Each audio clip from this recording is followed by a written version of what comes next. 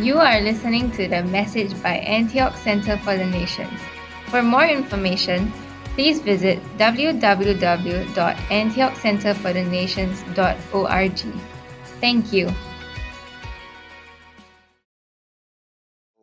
I started looking through the scriptures, and I was brought back to the time that King David wanted to bring the Ark of God, the Ark of the Covenant, back.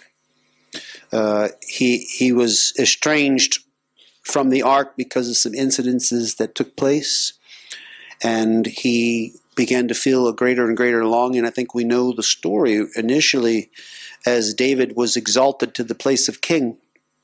And he was reigning in Hebron, and he was creating a world, or God was facilitating him with a world around him of great and mighty men.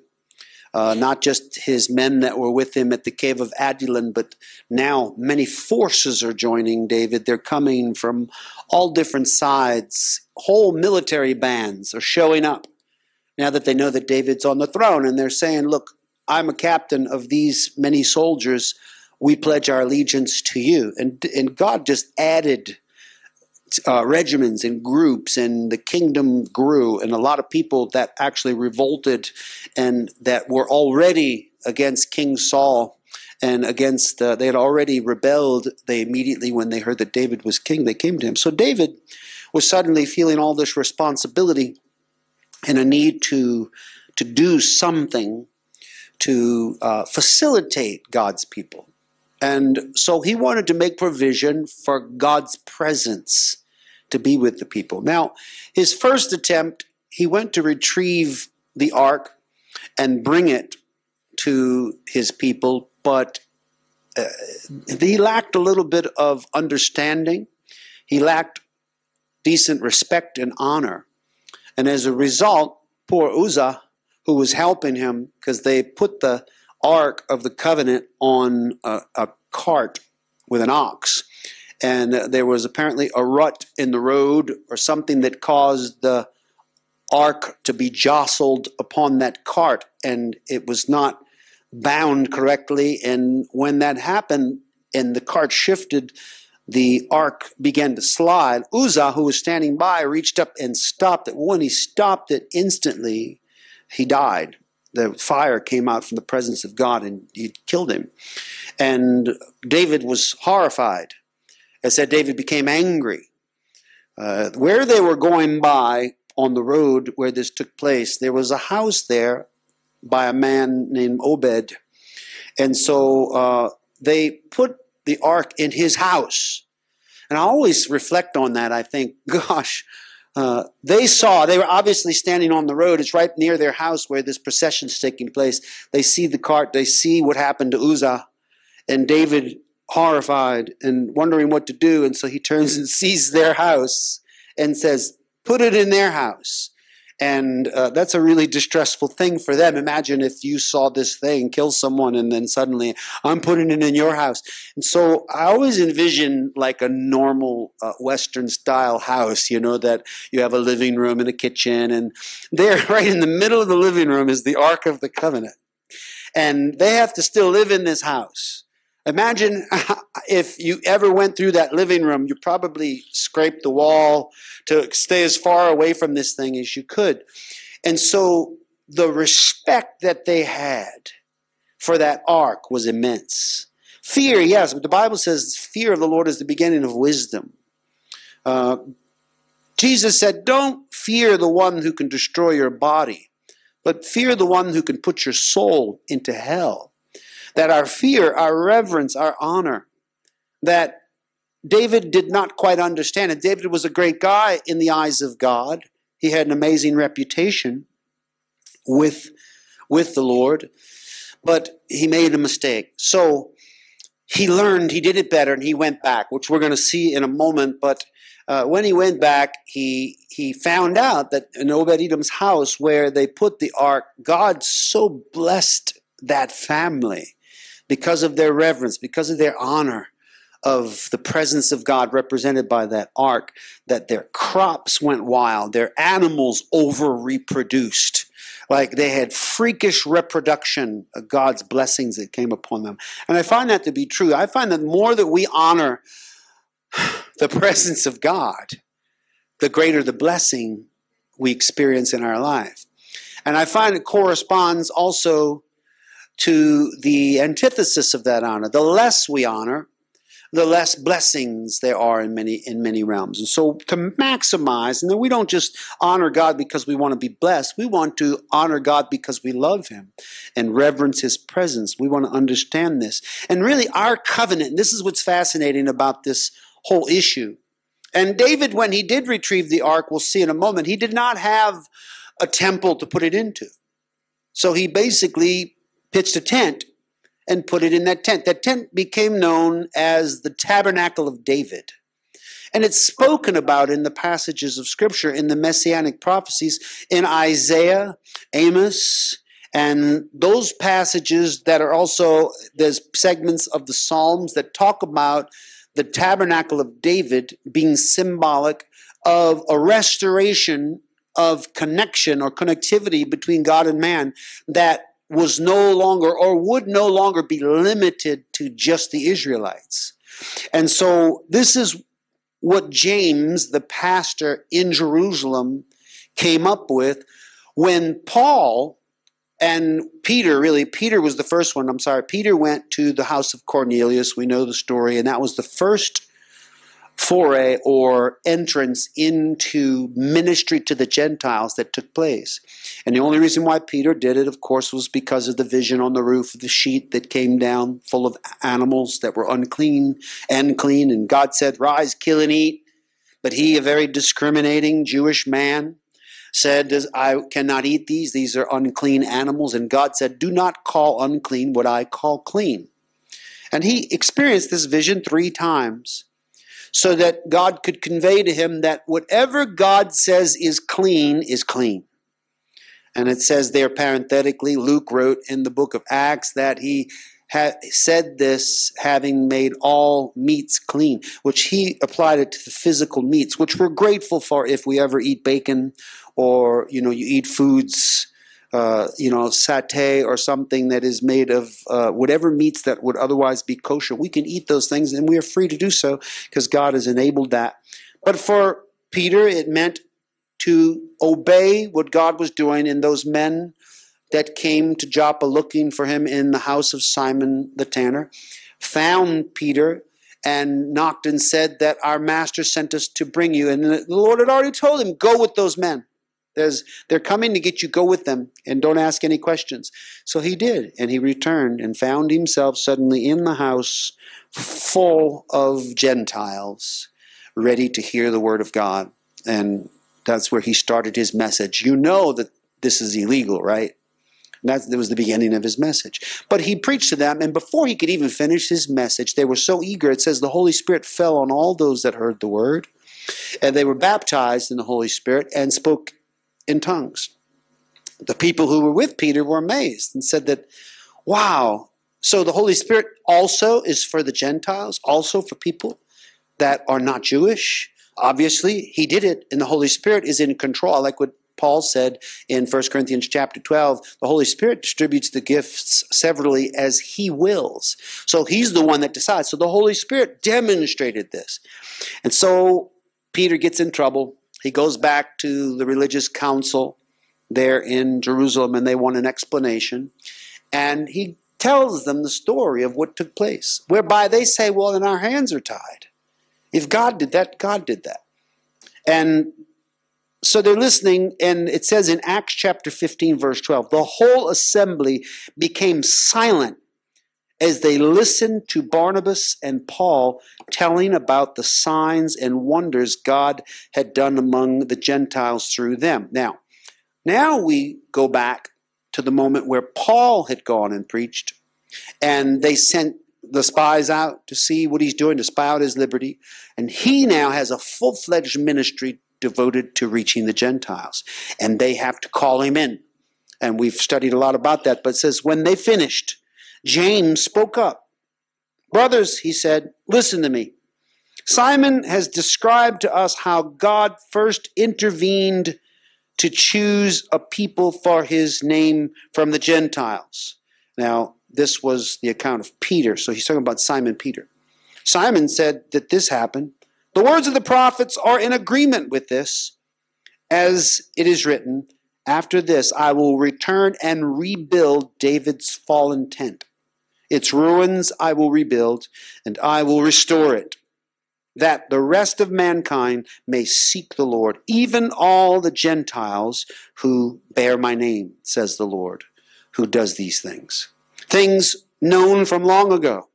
It is my judgment, therefore, that we should not make it difficult for the Gentiles who are turning to God.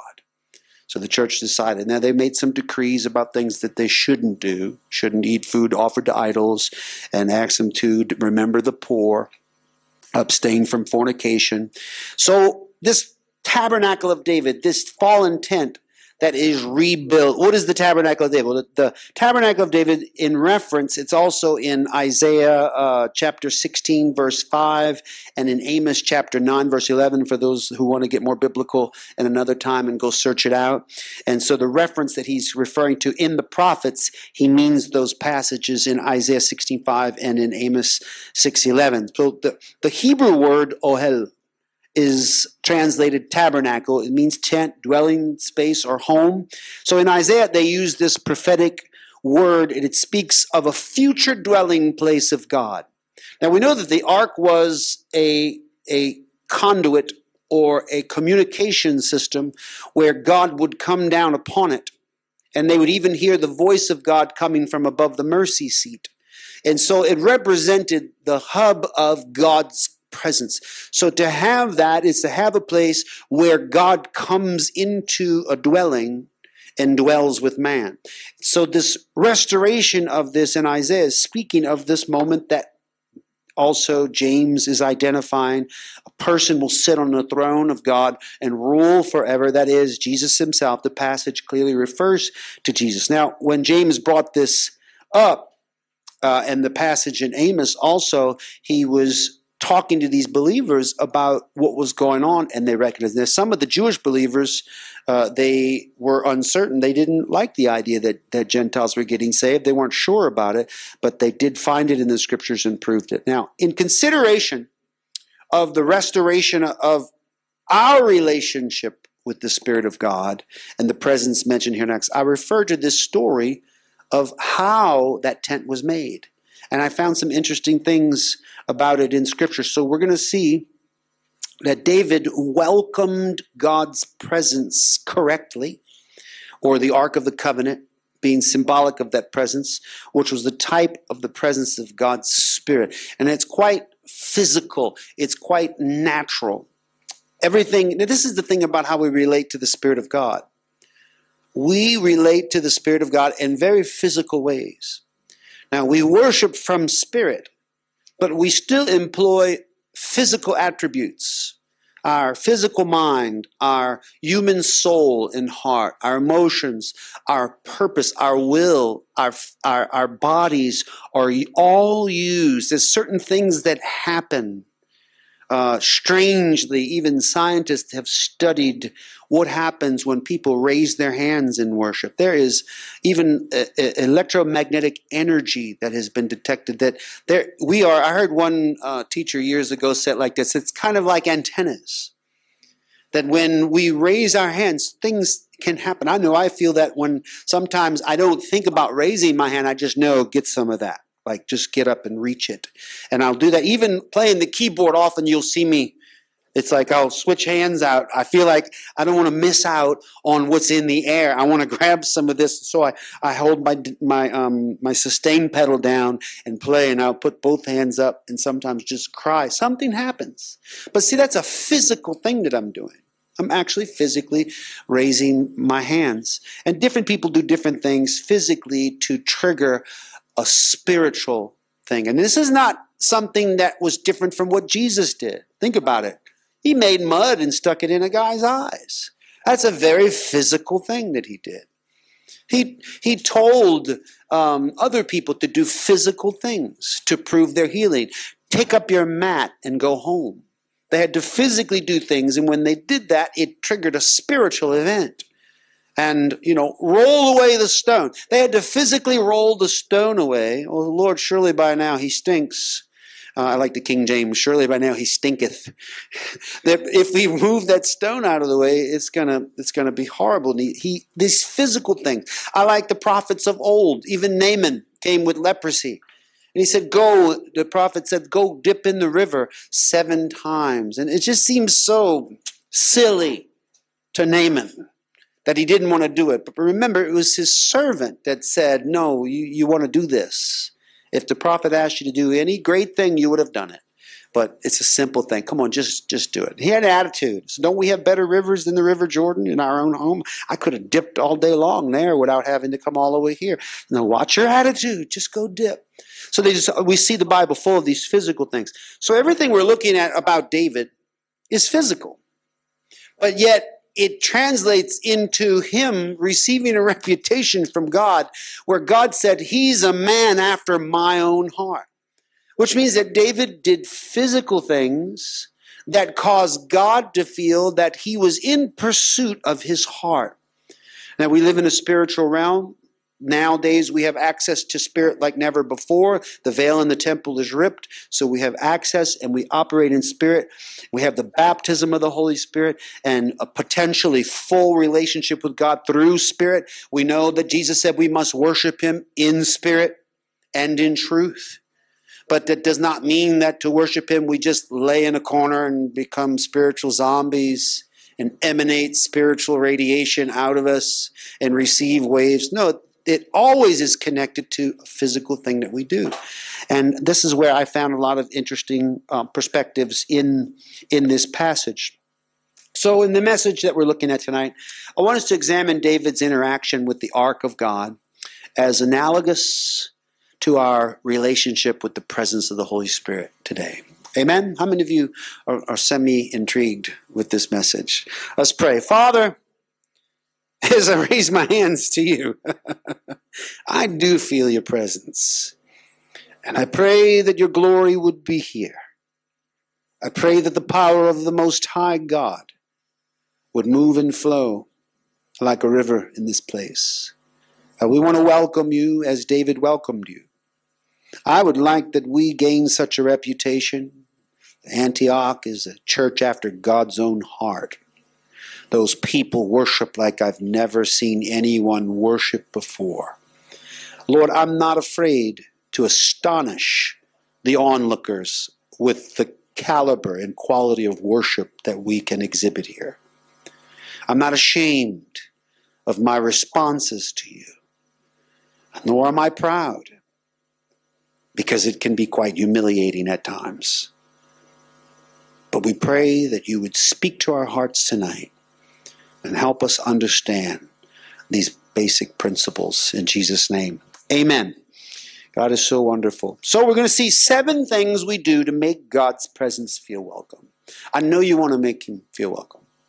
First of all, even if we never go into this passage, you can answer this question, how do I make God feel welcome? All you need to do is answer the question, how do I make a human being feel welcome? How do I make you feel welcome in my home? How will you make me feel welcome? I don't like when I walk into a room and nobody greets me. You ever have that? You walk and they don't even look at you and you feel kind of insulted. Like you don't even say hello, hello, and you sarcastically say something like hello, hello.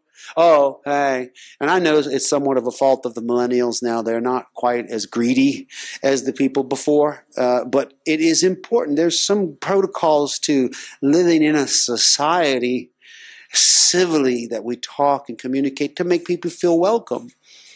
I can't stand when I go to the McDonald's and the lady behind the register looks at me like this. I say to them, can I help you? And they look, oh, can I help you? So something's missing. In the same way, there's a natural response. And I wouldn't say it if I haven't done it at least 5 times. I have in McDonald's about 5 times. I do like McDonald's at J8 at Bishan. There's an old auntie there. She is wonderful. Hello, welcome. You know, she's so boisterous. And I feel so welcome that I have chosen McDonald's over healthier options because I know I'm welcome when I go in there. So it's the same with the presence of God in our life. If we extend a welcome to him, he feels welcome. He manifests. God goes where he is drawn upon, where he is called, where he is pulled. And that's what David had. Remember, David was a man after God's own heart, which means he was going after him. He wrote the song, "As the deer pants for the water brooks in thirst, so my soul longs after you." He wrote so many beautiful lyrics about the hunger he had to communicate with God. And it all starts with that pursuit. Number 1, we pursue the presence. And this is the passage in 1 Chronicles 15:25 we're going to start. So David and the elders of Israel and the commanders of units of 1,000 went to bring up the ark of the covenant of the Lord from the house of Obed-Edom with rejoicing. So starting with this, I like that it says David and the elders in Congress together, a group of them, the leaders, people of prestige and that are leaders in his community that he's made and that God has blessed him with, they make a choice to go specifically to retrieve the ark of God. And I see it as a beautiful picture of what we saw. This is, like I said earlier, this is not the first time that David is trying to do this. The disaster at Uzzah happened first because of the haphazard manner in which they tried to bring up the ark. And I find that people will sometimes not pursue the presence of God correctly. And what I mean by this is they're not using proper and adequate honor. They're kind of just waiting for something to happen, whereas we do need to go after it. We need to make it a pursuit. We need to make it a goal. And some people don't quite get that. It's hard to relate. And most just give up pursuit, or they may try for a while and say, well, you know, I'm not giving up. We had a conversation about this the other night, by the way. Before you think I'm preaching to you, I'm not. we were talking about this at their house, and I think part of that conversation is what triggered this message. But it's honestly some valuable information for all of us. So David did not settle into this place of not having the presence of God with him for very long. He was angry. He was frustrated at what happened, at his attempt to bring God. You see the analogy. He tried to contact God, bring the ark into his place. It failed. He was angry. He went away frustrated and just sat without the ark. And meanwhile, Obed-Edom is being blessed. But David, this is working on David. It's bothering him. That why don't we have the ark here? What went wrong? In other words, he did not accept that it's not possible for me to bring the ark. It's not possible for me to have the presence of God right here with me amongst our camp. It has to be possible. So he began to pursue. He did a lot of things. One of the things he did is he sought how he mistook the process. He did this by actually going into the law and carefully reading about all of the details that were given to Moses concerning how to treat the ark of God.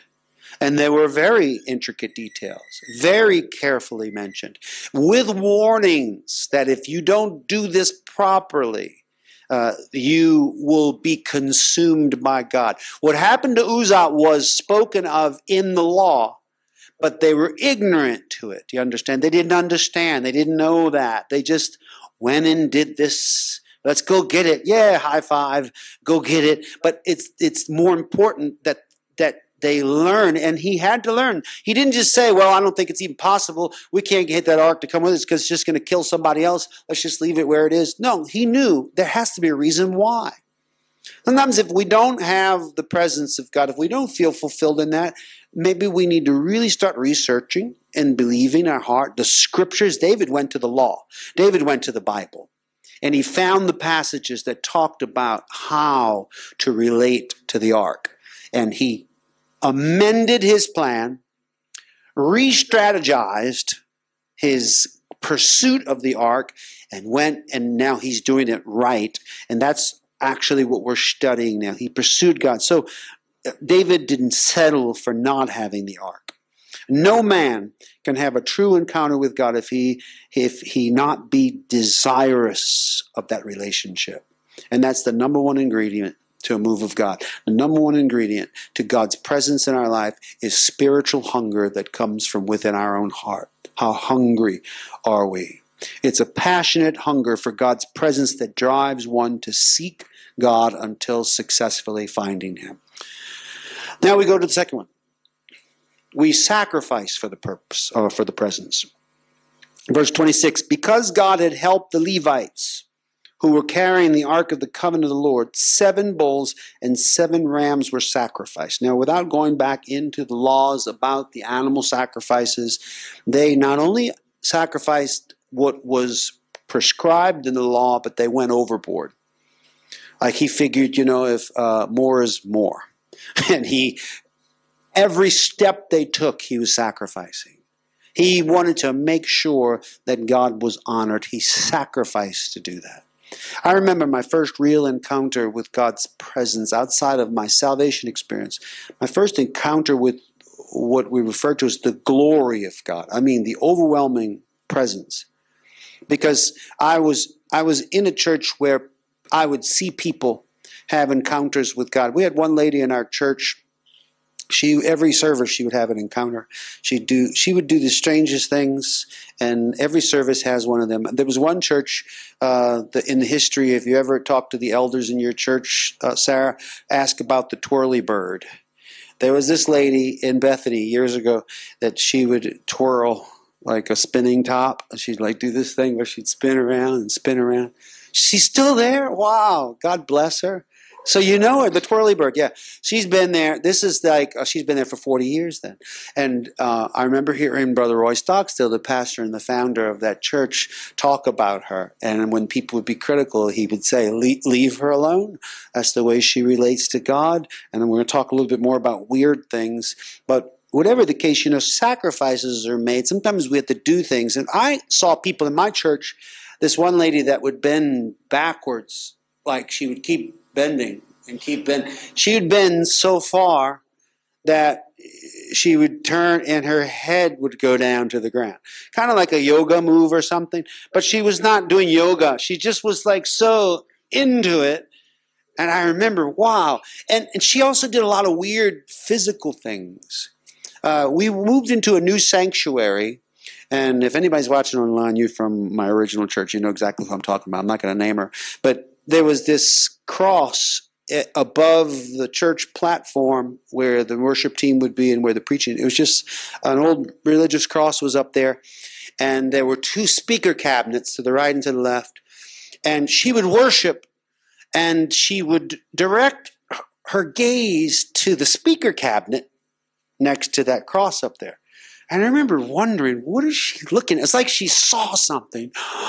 She would look up at that speaker cabinet, and I would be curious because I worked as an usher. I would look at the speaker cabinet like, what is she looking at? I wanted to know. In fact, I even gained access to the rear of that because it was very high up. You could go behind on another level, and the speaker was coming from that room.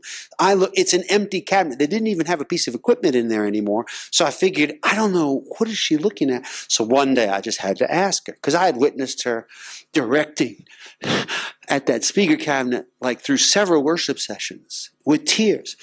And I asked her, and she said, well, Jesus is seated at the right hand of the Father, so I'm thinking if he's at the right. And I remember kind of giggling inside. But later I started thinking about it. It was a physical switch that she developed to cause a spiritual reaction. And sometimes we do that. There's certain things. I have a ritual. It's very effective. I used it this past week. You saw me maybe post a couple of times, but I had some great times of prayer in my house. And it was because I kind of got away from my ritual, and I went back to my ritual, and bam, it was there. The power of God. My ritual is I go in my bedroom, I leave the door open, I read out loud the scripture that says, go into your your room, close the door, and speak to your Father who sees in secret. And I read it, and then I get up physically, walk to the door, and consciously close it, and then go back and sit down. And it works. I don't know why it works, but it works. By the time I close the door and sit down, and I'm even kind of just going through the motions, I go, let's go see. And to me, that's a sacrifice. Because I'm a very logical and semi-intelligent man. And I don't always connect those things, but I know it works. And for some reason it works, and I do that. Sometimes we need to look for that. And I saw these people having these encounters with God when I was a young believer, and I said, I need that. I started seeking, and I sacrificed. And how I sacrificed was I spent a lot of time alone in my room begging God for His presence. In fact, a whole year. You've heard the story before. 365 days. Then God somehow saw that sacrifice of my time, my energy, and my focus, and He rewarded it with His presence. David followed these requirements of sacrifice from the law. He went and did even more than he was required to do because he was trying to get God's attention. There's nothing wrong with that. It's like a young man and young woman. What a young man will do to get a young woman's attention is astounding. So many, or what a young woman will do to get a young man's attention. My wife actually pretended she liked tropical fish when we first met. She pretended that she was into aquariums. She could care less. Believe me, now I know it was absolutely a farce. And she even got from my birthday, was a birthday or something, or just a gift, Hans Fry's Encyclopedia of Tropical Fish. It was a book like that thick. It was glorious. It was a beautiful book because it had all of the freshwater tropical fish and details about them, gestation rates, all those things, egg layer, live bear, all the information, temperature, blah, blah, blah, blah, blah, blah. Anyway, I was an aquarium enthusiast, and she acted like that was the greatest thing in the world, and she let me read to her out of that book, the tropical fish book, and she'd smile. Wow. Tell me more. She did not care about that. But it worked. It worked. It worked. It absolutely worked. I thought, what a perfect woman. She loves tropical fish. You know it was love at first sight, by the way. You know that this is after that. The love at first sight was the looking at her and hearing her New York accent. But that was just something she did to keep me attracted. And not that my attraction was waning. I was already attracted, but interesting. So this is what we did. That was a sacrifice for her. If you know the Barbara that is alive and well today, you would know that was a huge sacrifice. She does not have that length of attention about anything pretentious. She is so focused on logistically what's real now, and let's just not waste time. She's like, she gets things accomplished and done practically, but that was a sacrifice. And I appreciate the sacrifice. It was endearing. So it is with us. Sometimes we do things to be able to try to get God's attention. It will honor Him. Take the risk of sacrificing for the presence of God, and you'll see fruit. Finding and welcoming God's presence will require certain sacrifices of time, of pride. You know, a lot of people don't really encounter God because of simple pride. They just don't want to be seen doing anything that is embarrassing. And that can be a really big wall, as we'll see in the story of David that actually happens with him. But so we may feel a little fake or disoriented at times, maybe a little awkward about raising our hands or doing things like that, but God sees it. I found if we continue to press into His presence, there will be a breakthrough, but sometimes it takes a little sacrifice. Number 3, we sanctify ourselves for the presence.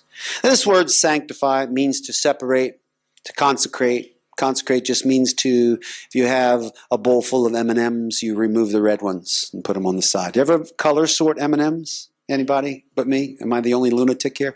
Yeah, I sometimes I pour the M&Ms out on the coffee table and I put them all in their colors to see if I can taste the difference between the colors, which I've never really found. Anybody found the difference in the taste of? No. It's not like Jolly Ranchers or something. You know, they're just chocolate with a little sugar shell. But that's sanctification. That's separating from other things for a specific purpose. And this is what David. Now, David was clothed in a robe of fine linen. Did you know that nowhere else in the whole Bible does it talk about David's clothes but this? I tried to find where else did it talk about his kingly apparel, or the only other clothing mentioned that you see was Saul's armor. If you think about it, Saul's armor, and them putting something on David that was too big for him to try to get him to function and do those things. But this is David himself making a choice about his clothing and it being written in the Bible. So it calls my attention. David was clothed in a robe of fine linen, as were all the Levites who were carrying the ark, and as were the musicians, and Kenaniah, who was in charge of the singing of the choirs, and David also wore a linen ephod. So actually, David changed his clothes from the regular to the special clothes. Now, David was a king, so if he was going to wear any kind of garment, remember in Hebrew culture, your garment said everything. So David certainly wore something that marked him as a king. And everyone knew that because kings were not allowed to go into battle in the front lines because they could be identified. Some kings would go in stealth and, dressed like all the other soldiers. But David certainly was distinguishable at this point to the enemy. And he probably normally wore kingly clothes, but now he's changed into everyone else's clothes. He's the same as the Levites. And he even goes as far as to put an ephod on, which was a priestly vesture, because he is wanting to identify himself with God in connection with him. So he is sanctifying himself. He's separating himself. He sanctified himself for this special moment of connect. We do the same when we come into the presence of God, or at least we should. In other words, a worship meeting is not simply a religious duty. It's an encounter with the one that made us. He's the highest authority, a powerful and loving God of all, and we should separate the moment as a sacred event. We go into any experience, worship, prayer, anything that is relating to Jehovah God, we should sanctify that moment entirely, as I do with my prayer time. Part of that sanctification is that door exercise and close it and go in there, and I'm alone, and I like being able to connect in that way. And it's an encounter with the one that made me, and he deserves that. He deserves that I sanctify myself. Sometimes that can even be through fasting. Sometimes it can be through a dedication of a certain amount of days that you say, I am going to do this ritual for this many days, believing. I mean, there were moments where Joshua and the armies of Israel were questioning why they had to walk around that stupid city so many times. Think about the sixth day, and they're marching around. There had to be some naysayers in the group. Like, this is stupid, man. Why are we doing this? Wearing ourselves out, marching around this impenetrable city. And if it weren't enough that each day they had to march the whole army around the whole city, on the seventh day they had to do it 7 times. Think about by the 6th time, on the 7th day, all marching around. Oh, come on, would you give me a break? But finally that 7th time, and the rumbling and the walls of Jericho just fell down. There's actually scientific explanation of what took place. It's something to do with seismic activity and vibrations and the sound of the screams. And because the mass of the soldiers had marched around day after day after day, little by little, it began to erode the cohesive qualities of the wall and the cement structure and the way that it was connected. So therefore, the 7th day, with many times around, it brought it to the fragile end. And then they blew all the trumpets and screamed.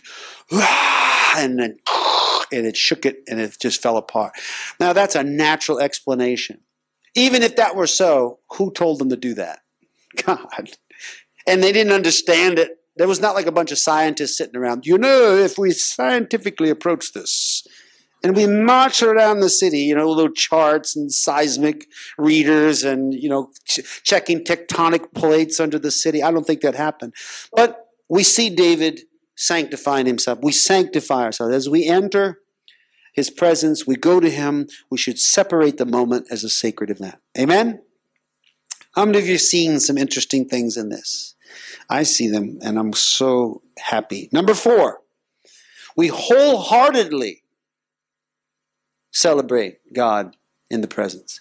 Not half-heartedly, not semi-heartedly, but wholeheartedly. So all Israel brought up the ark of the covenant of the Lord with shouts, with the sounding of rams' horns and trumpets as shofars, and of cymbals, and the playing of lyres and harps. As the ark of the covenant of the Lord was entering the city of David, Michal, daughter of Saul, watched from a window.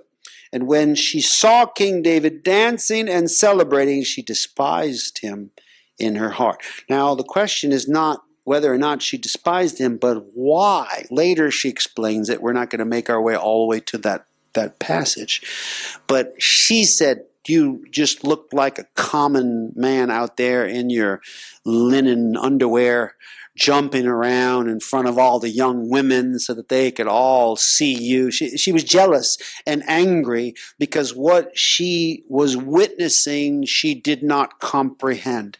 It's interesting to note she was not in the celebration. She was in the palace. She was not joining the procession. She was scrutinizing from afar. And that often happens with worship experiences. All right, I'll liken it to this because the Bible likens it to this. It says, be you not drunk with wine wherein is excess, but be filled with the Holy Spirit. When they received the Holy Spirit on the day of Pentecost, they assumed they were drunk. They looked drunk. And so there's an analogy between wine, the new wine, and our relationship with God. We become in the presence. When we really worship, we do get silly. We can get silly. I saw Ali down a moment ago just like doing all kinds of things over there, having an encounter with God. And it's beautiful. I thank God for people that can experience that. And you too, you were kind of, I thought maybe you would fall. And that's wonderful. I can't express how difficult it is sometimes for me to stay standing back here and play this instrument when that happens. And so in this wholehearted celebration, David is doing things that cause him to be ridiculous or able to be ridiculed. And this is Michal. So David so vigorously praised God, it was shameful. Because later when she said, how dare you do that? He said, oh yeah, you ain't seen nothing yet. I will become even more undignified than this. If you thought that was bad, you just wait. I'm going to ramp it up. I'm going to be like a buffoon. I'm going to do flips and cartwheels. And you think, well, who would ever do that? I have done things in worship that I am not proud of at all. This is a true story. I was in Mexico, and we were down there on a trip to our ministry that I had founded back in the 1990s, and this was already in the 2000s, and we went down there just to encourage. I brought a team of pastors, and the Spirit of the Lord was so strong, and the pastor that was traveling with us, actually Pastor Butch LeBeau, he said, you're gonna dance tonight, and I don't dance, I don't do that. When I was first saved, I would do they called it the charismatic hop. I don't know if you've ever seen the charismatic hop. This was something, it's a thing where you dance, but you do like this. That's the charismatic hop. And then there's the pastor bounce, because you have a suit on and you try not to get all sweaty. They do like this little thing where they just kind of, to look like they're bouncing like everyone else. And that was very common in the 1990s and 80s. But the rest of us would do this almost like Rockettes chorus girl thing. But it's pretty cool when everybody in the church was doing it. You say, well, what instigated that? Who taught you that? People taught me that. But you know what? It worked. And we had so much fun just being silly and dancing and enjoying wholeheartedly, not ashamed. When I first went, I was ashamed, and I saw them doing it. I'm like, what are they doing? This is creepy. And I just kind of folded my arms and looked like the Grinch and watched these nuts. And then that lady worshiping a speaker up there, and then all of these things going on. Why are those people laying on the floor? Took me a while to get with the program, but honestly, all the steps I took to get with the program were not spiritual, but physical. But in this particular case, I'm down there in Mexico, and the pastor says, you're going to dance tonight. And I said, dance? I don't need to dance. He said, you're going to leap up, and he told me all these things. And what he was doing was prophesying to me. I didn't think much about it. I said, oh, yeah. I said, oh, yeah, I'm okay. I'm cool. I can dance. And so the worship started, and I was praising God. And it was my time to get up and speak and introduce. I was going to interpret that night. But the power of God hit me, and I started to dance. I mean, really dance and leap. But I was like Michael Jordan. You would have had to have seen it to believe. I'm a big guy. You don't get this body high in the air. He said, man, you were jumping as high as my head. He says, your feet were that high off the ground. It was impossible. And I was just leaping around, like doing this David thing. And it was glorious because the presence of God was so strong. A lot of people got saved that night. People got healed that night. Another strange physical thing I did once, I was in a church in Zachary, Louisiana at Scott Hornsby's church.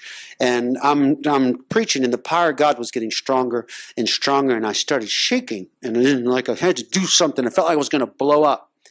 And I just ran. I couldn't do anything but run. I ran so fast that Barbara said later that when I went by, the wind off my body sucked bulletins off of the pews, and paper was following me. You know how fast you have to be moving to get a vortex of a vacuum of wind going behind you? I was going. And as I did, God's glory fell in that place. Like, the more ridiculous I could be caused a greater reaction from the Spirit of God. The pastor of the church said, when you were running, holy fear filled this sanctuary. That's the way he worded it. He says, we were afraid to breathe. Just something came. It's interesting now, connected to physical things. That when I no longer have an inhibition, when I'm no longer worried about what people think, David could care less what people thought. He's the king. You know, what's it matter? I'm the king. I do whatever I want to do. And he did this. And Michal was, of course, embarrassed, his wife. But as we enter the moment of welcoming God's presence into the church meeting, how much energy do we really invest into that? And that's what we really need to make sure that we do. That investment pays off. Number 5, we accept the presence intimately. And this is interesting. This caught my eye this morning. I really liked it. So it says they. Note the pronoun they. This is referring to those that were all dressed like David in the linen and the ephod. These are the priests. These are the ones in charge. They brought the ark of God and set it inside the tent that David had pitched for it. Now, this is what caught my eye. I researched to make sure. Everywhere else about any activity, it says they did it. Here it says David pitched this tent. You understand? When you're a king, you tell other people to do things. But he did not let anyone else do this. He pitched this tent with his own hands. He wanted it to be personal. What he received the Ark of the Covenant into had to be something he produced.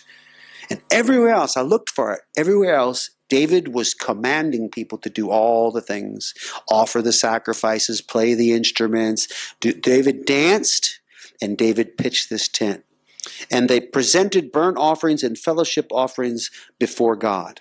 After David had finished sacrificing the burnt offerings and fellowship offerings, he blessed the people in the name of the Lord. As the ark arrived, David brought it into this special tent that he personally pitched for it, which, by the way, God loved this tent. Later, in fact, in spite of the amazing tabernacle that was constructed by Solomon, which in our daily reading we've been looking at the fact that David accumulated all of the materials, but God did not allow him to make the temple. Solomon did it instead. But he accumulated all the materials when Solomon built that temple. And I started thinking again about this. Some theologians believe, well, God was not going to allow him to build that temple because he had blood on his hands, because he did what he did, those things, issues like that. But I rethought that this morning. I think God did not allow him to build that temple because the temple he built could never be topped. You understand? That tent, that little intimate tent, was more important to God than that grandiose, splendid temple of gold that was made. That is more important because God values intimacy above all things. He desires that you personally, intimately accept his presence. The personal experience of making God feel welcome requires that you pitch the tent for him. Don't have other people do it. Don't sit around waiting for a worship leader to do stuff for you. I feel that weight sometimes when I'm up here. I'm trying. I feel like I'm bulldozing sometimes. Like I'm trying to get everybody into the presence of God. And you're like, if you would just play a little better, maybe I could have an encounter with God. You have to pitch your own tent. We all have to do our own. We have a responsibility when we collectively do it together. And honestly, when I see you pitching a tent out there, I feel great. And then I really have an encounter with God. My encounters up here are often triggered by you encountering out there, because they were all together in one place, in one accord, in unity, all experiencing together, but everybody doing their part in worship, everybody working together to make it happen. The personal experience of it.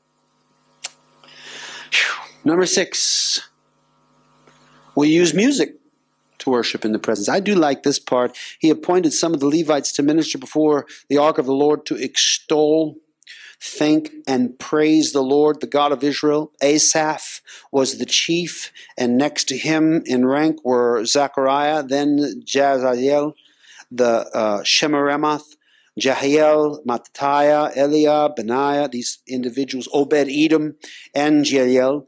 They were to play the lyres and harps. Asaph was to sound the cymbals. These are specific instruments designed to worship God.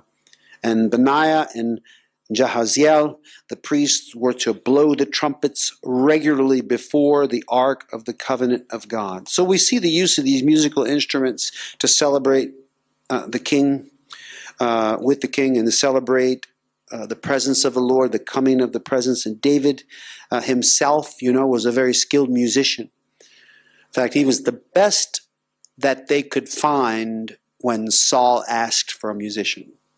In the entire kingdom of Saul, when he was having the issue after the Spirit of the Lord departed from him and an evil spirit was on him, he wanted someone to play music, and they sought in the land, because what do you get for the king? You get the best.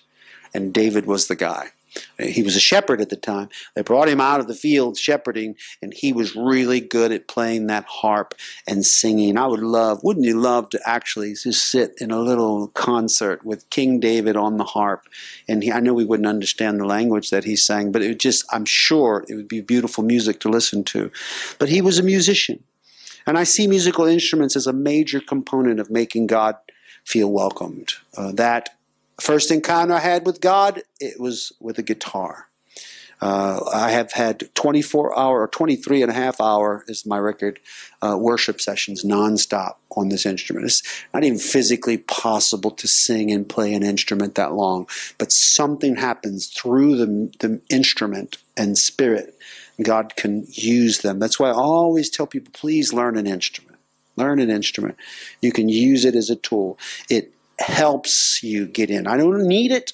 I can enter the presence of God without this, but it helps. It makes it easier for me.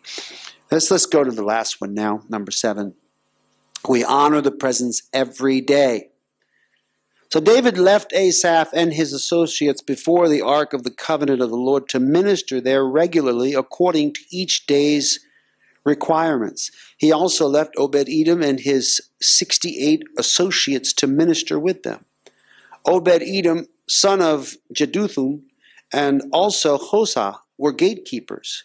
And David left Zadok, the priest, and his fellow priests before the tabernacle of the Lord at the high place in Gibeon to present burnt offerings to the Lord on the altar of burnt offering regularly, morning and evening, in accordance with everything written in the law of the Lord, which he had given Israel. What I liked about this is we don't see here a one-time encounter, but we see that as he entered the presence of God, experienced successfully the ark of God with his people, he perpetuated that connection.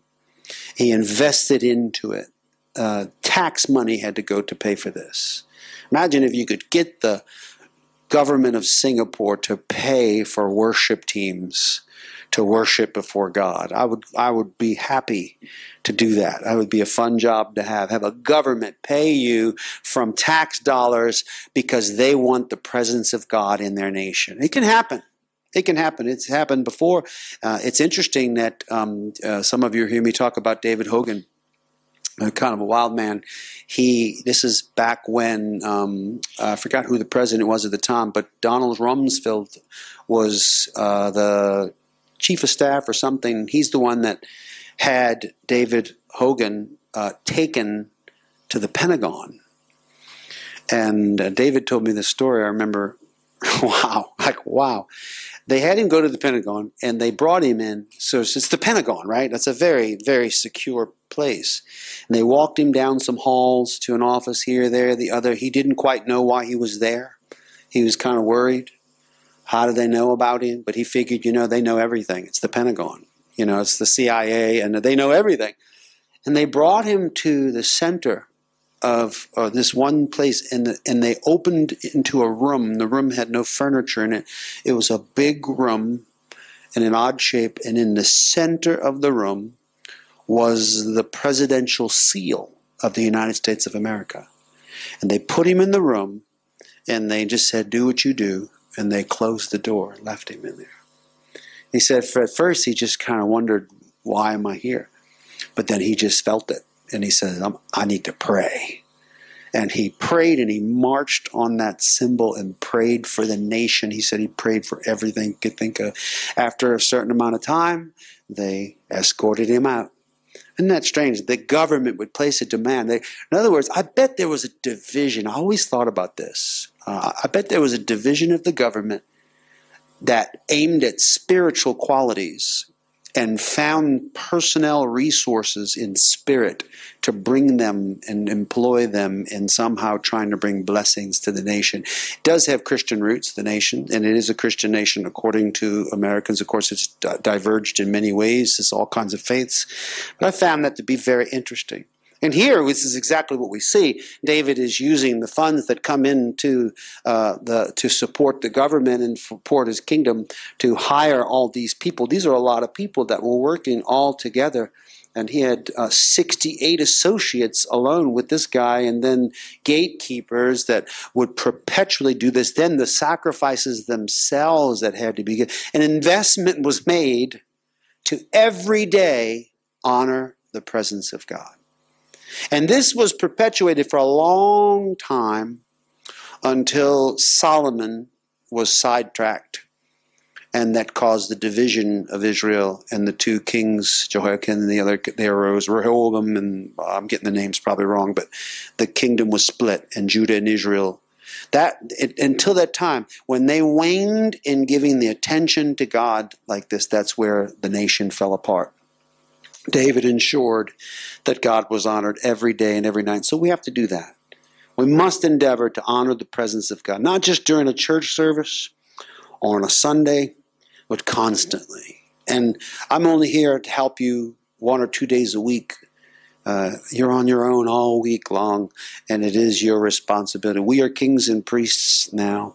We have to work out our own salvation with fear and trembling, and I recommend that you go after God, that you make him feel welcome in your life. These are the 7 things that we saw. And what we can do to make God's presence feel welcome. Number 1, we pursue. We go after it. We're going to have to go get it. Even if past experiences were negative. Even if you've never been able to successfully bring the ark in, it does not mean that you just leave it there and forget it. You have to have it. We sacrifice for the presence. It takes some sacrifices. It takes sacrifices of pride. It takes sacrifices of things that it just, as I say, Naaman felt silly dipping in the water 7 times. He didn't understand, but it had a spiritual result. And we do that. Raising your hands and these simple things. We sanctify ourselves for the presence. I mean, we separate the moment. We call it holy. We call it consecrated. We pay special attention to the moment where we are going to collectively worship, where we're going to come together. And I always think about that. The upper room experience was predicated by them being all together in one accord and one place, that unity of focus. If you can get that to happen, anything can take place. We wholeheartedly celebrate God in the presence. Do it not half-heartedly, 100%. Bend over backwards, literally, that lady would do. If you have to be a twirly bird, be a twirly bird. Whatever comes through you, we accept the presence intimately. You're going to have to pitch the tent. You have your own private tent that you personally pitch for your own private encounter with God's Spirit. And we use music. If you don't play an instrument, I highly recommend you learn one. And learn a simple few little worship songs. You'll find power comes through it. Number 7, we honor the presence every day. Every single day. Amen.